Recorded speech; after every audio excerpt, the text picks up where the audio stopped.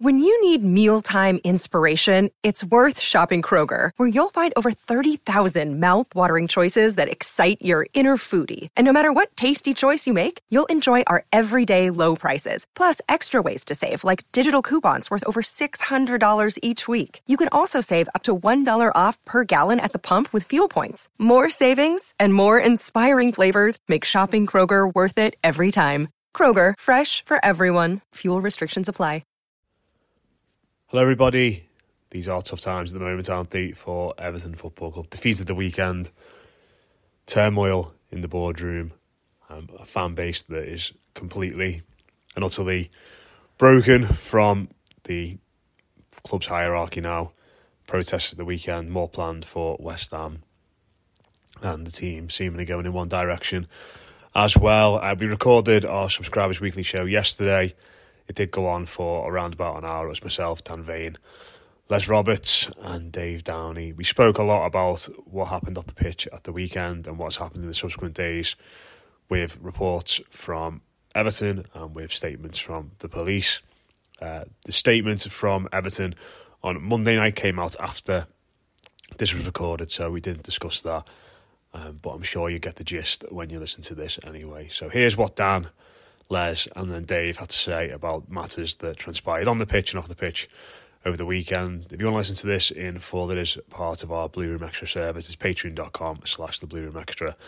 The link is in the description if you want to come and get involved. There will be a lot of content on there over the next few days and weeks as we build up to what is going to be a big game against West Ham, and then who knows what else, the way things are going at the moment. So if you want to listen to this in full, the link is in the description.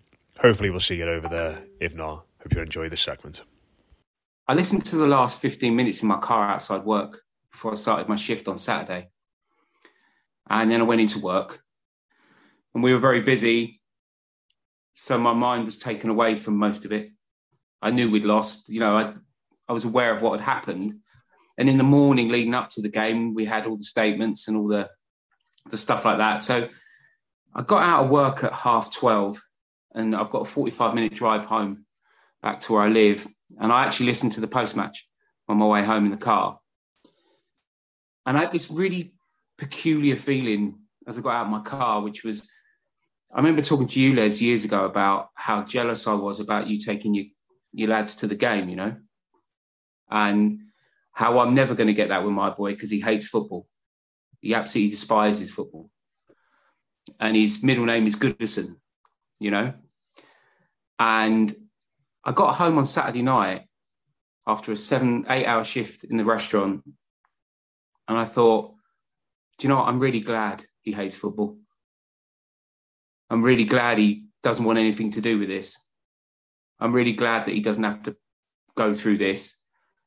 Maybe he hates it because he sees the way it makes me feel. Maybe he hates it because he sees the way it makes me, ruins my weekends and stuff.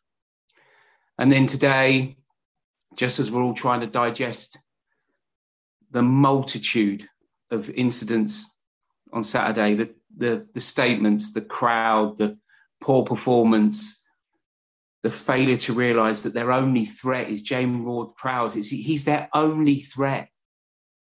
He's the best free kick taker in the country. That's all he does. All the things we had to digest, all the things we had to mull over, all the things we had to pick apart, all the minutiae of everything that's happened this season. And then today, just before we're about to do this, that statement comes out. And the whole thing, just as the embers are starting to smoulder, just as the fire is dying down, someone's poured petrol on it again. And it's a roller coaster that I'm so desperate to get off. I've been sick all over myself. Do you know what I mean? I've been sick on the people next to me. I've been sick on the people behind me. I want to get off now. I'm done, you know? And it's just, it can never, ever. A friend of mine texted me last night, who's a Newcastle fan, to ask if I was okay. Because he's been through this and he understands. And he actually texted me and said, I've seen your Twitter timeline and I think it's consuming you too much. He said, I used to like it. I used to like it when you posted pictures of beer and your ridiculous, sous vide, slow cooked pork recipes. He was like, please, can we have that, Dan, back? Because I'm frightened for this one. Just talking about a roller coaster there, Dan. I think it's like that video, isn't it, where someone gets hit in the face by a pigeon or a seagull when they're on the roller coaster. It kind of feels a bit like that. It's just, I think, as Matt said on the tweet for this episode, I don't even know where to start with it. I mean, Saturday, it was one of those must-win but don't necessarily need to win it games. I think Mosey put it best on post-match when he said he didn't consider it a must-win because of the point of the season that it's at, which is fair enough. But it was kind of a must-not lose, if only from the standpoint of the impact it would have on the fans and have on the team. And we went and lost it. And as Dan said, to their only sort of credible threat, we let him waltz into the box with the first goal, and then we let him hit a free kick. But that's enough football talk, because everything else that went around it overshadowed what was a terrible game and a terrible result. From the minute they said they weren't turning up because of security concerns, everyone was on the back foot and everyone had the back up, because it was accusing us of being violent towards the board. And then all the people in the press came up and regurgitated their little press release that they put out.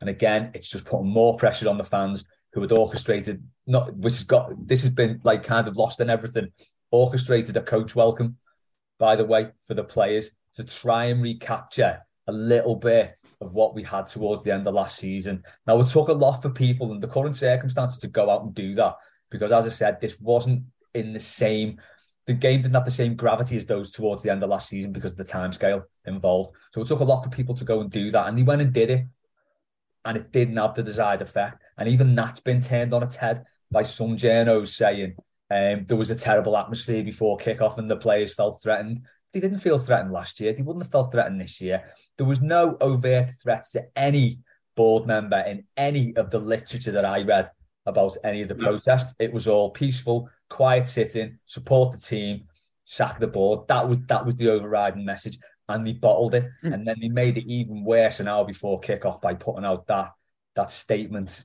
about the headlock, which may or may not be true. But if it is true, no one comes out of this well, because they've either sat on it for a week so they can use it for maximum effect to sort of shout down a protest, or it didn't happen the way they said it did, and it wasn't worthy of reporting to the police. So no one comes out of this well. And then, as you've seen before, I think Dan, you were alluding to that statement then that the police have come out and said no one said anything to us about any sort of assault. It's a massive thing to get like anyone in a headlock in that environment. Even saying it sounds ridiculous, but to get anyone in a headlock in that environment is mad, let alone a woman who's about 5'4" and she's in her 50s. It's just, it beggars belief. I don't believe it, to be honest. I'll say that now. I don't believe it. It might be true, but if it is, no one comes out of that well, because the club didn't report it when they should have done, and it's come out in bizarre circumstances that look like a cynical attempt to sort of pour damp water on what was a peaceful protest. This is really difficult for us all to discuss the entirety of issues that's going on with this club, but very much at the top of this, like we've started with on this show, has been how ridiculous this sounds. And I think what Dan put it so perfectly well about the way in which people have conducted themselves inside the club, the board itself, the silence that comes from it. I also think as well today that the police's statement actually makes it look even worse.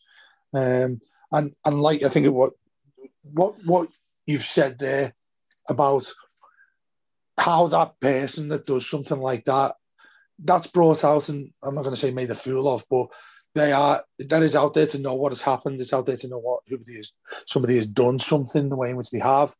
That naturally happens. That's the way people conduct themselves when a crime has happened at the level of a Premier League football club. For that to allegedly happen to her, and nothing has come out at all from those people, from the board that hasn't attended on Saturday because of the threat, in inverted commas, pointed towards them. That just doesn't measure up, doesn't it? It doesn't make sense. That's why I'm even more convinced that did not happen. And I think it's been used quite quickly. Somebody said, PR department, whoever it was, somebody has said or claimed to say to them, look, we need to make sure we're not at this game. We need to make sure that the narrative we put out there makes it certain that the fans have caused this. And look, you've spoilt everything for everybody because the club is now in turmoil because we're not allowed to go to the ground. We don't have to make any immediate decisions, even based on the team and Lampard, which unfortunately is at the bottom of this list, isn't it? And given what they say has happened, that to me is so alarming that it convinces me even more that this club's going to go down because you've got nobody who's going to take account of this, rather than Moshiri writing a shitty letter and going on to chat on to Jim White with the deluded nonsense that he came out with last week. Where your question was, where does this end? Where does this start? I don't think there's a structure at which where this can get better. If you're Moshiri, well, it's alarming that it is Moshiri anyway, but even the most efficient club owners and boards, clubs, how on earth would they even start to fix this mess? I don't know. What announcement would you make if you're the football club now? If you're an owner now? How do they even make it back to being and doing their jobs on the board? I don't know how that happens. How do they even get back to watch a game at Goodison now? Because they caused it all themselves. And there's absolutely nothing to do with fans. The other thing you added, and I know you're going to get on to talk about it, is, you've got a few clowns going out into the street afterwards trying to stop players from driving home and all that. We absolutely condone that as much as we condone if it was condemn it. What? I am losing my mind with this football club. But you get to those when these issues happen. Why is nobody taking account there? When they've seen those like Andy Gordon trying to drive out, Mina just trying to go home and get his tea with his kids, and some lad slapping his arm saying he should be captain, and all of that stuff that's happening. Who should be the person that speaks about that, comes out, makes a comment, says this person is banned if there's been things thrown? I mean, you look at the way Gordon. None of us want that to happen. None of us are saying, the protest side of it. You want to sit in there and protest, yeah? Do it peacefully. That's why there's a difference between peaceful protests and none. And look, a few spoil for the many, of course, but now we're in a situation where who at Everton comes forward to try and solve any of this? And that's why, so sadly, football-wise, which is the lesser of things to speak about, as I mentioned then, I don't understand how we get out of trouble in that regard, as well as what's happened off the pitch. Sports Social Podcast Network.